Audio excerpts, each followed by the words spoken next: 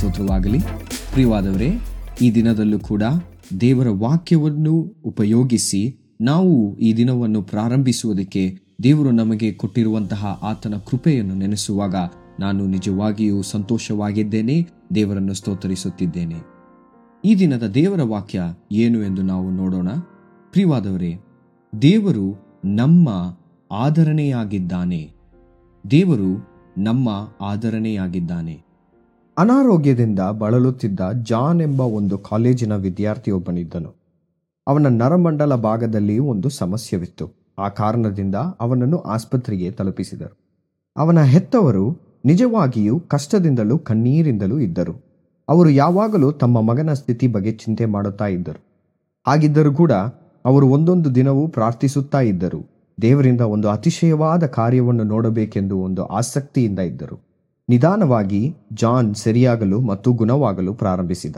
1-2 ತಿಂಗಳಾದ ಮೇಲೆ ಆಸ್ಪತ್ರೆಯವರು ಜಾನನ್ನು ಮನೆಗೆ ಹೋಗಲು ಅನುಮತಿಯನ್ನು ನೀಡಿದರು.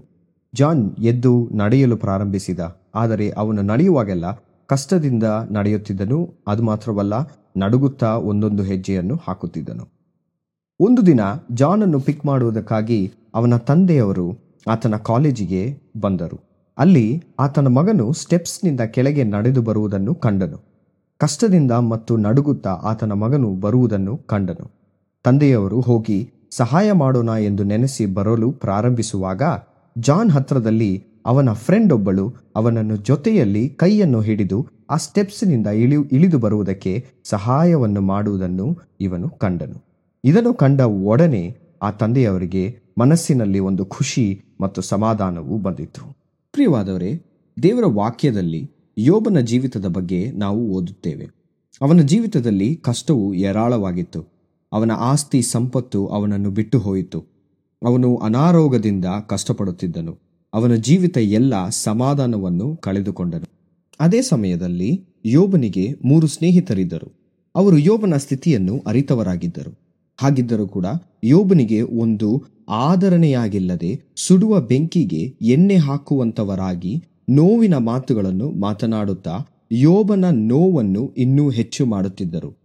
ಕೋಪಪಟ್ಟು ಯೋಬನು ಅವರನ್ನು ನೋಡಿ, ನೀವೆಲ್ಲರೂ ಕಾಟದ ಆದರಣೆಯಾಗಿದ್ದೀರಿ ಎಂದು ಹೇಳಿ ನಿರಾಕರಿಸಿದನು. ಪ್ರಿಯ ಜನರೇ, ಈ ಒಂದು ದಿನದಲ್ಲಿ ನಮಗೆ ಆದರಣೆಯಾಗಿ ಯೇಸು ಕ್ರಿಸ್ತನು ಇದ್ದಾನೆ ಎಂಬ ಸತ್ಯ ಮಾತನ್ನು ಕೇಳಿ ಉತ್ತೇಜಿಸಿರಿ. ಯೇಸು ಕ್ರಿಸ್ತನು ಆತನ ಭೂಲೋಕದ ಸಮಯ ಮುಗಿದ ಮೇಲೆ ಪರಲೋಕಕ್ಕೆ ಹೋಗುವ ಮುನ್ನ ಆತನನ್ನು ನಂಬಿ ಬಂದ ಆತನ ಶಿಷ್ಯರನ್ನು ಧೈರ್ಯಪಡಿಸಲು ಮತ್ತು ಸಮಾಧಾನ ಕೊಡಲು ಒಂದು ವಾಗ್ದಾನದ ಮಾತನ್ನು ಹೇಳುತ್ತಾನೆ.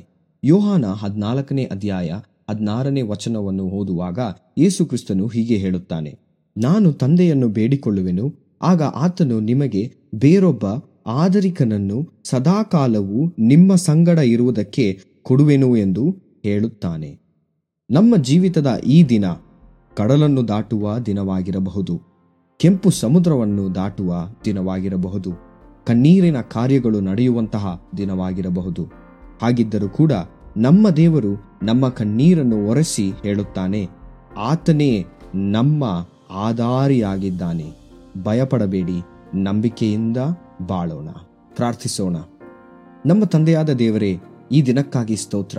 ನಿನ್ನ ಕರುಣೆ ನಮ್ಮನ್ನು ನಡೆಸುವುದಕ್ಕಾಗಿ, ಕಾಪಾಡುವುದಕ್ಕಾಗಿಯೂ ಸ್ತೋತ್ರ. ನಿನ್ನ ವಚನವು ಹೇಳುವ ಹಾಗೆ ನಮ್ಮ ಜೊತೆಯಲ್ಲಿ ಯಾವಾಗಲೂ ಇರು, ಕಾಲದ ಕೊನೆಯ ದಿನವರೆಗೂ.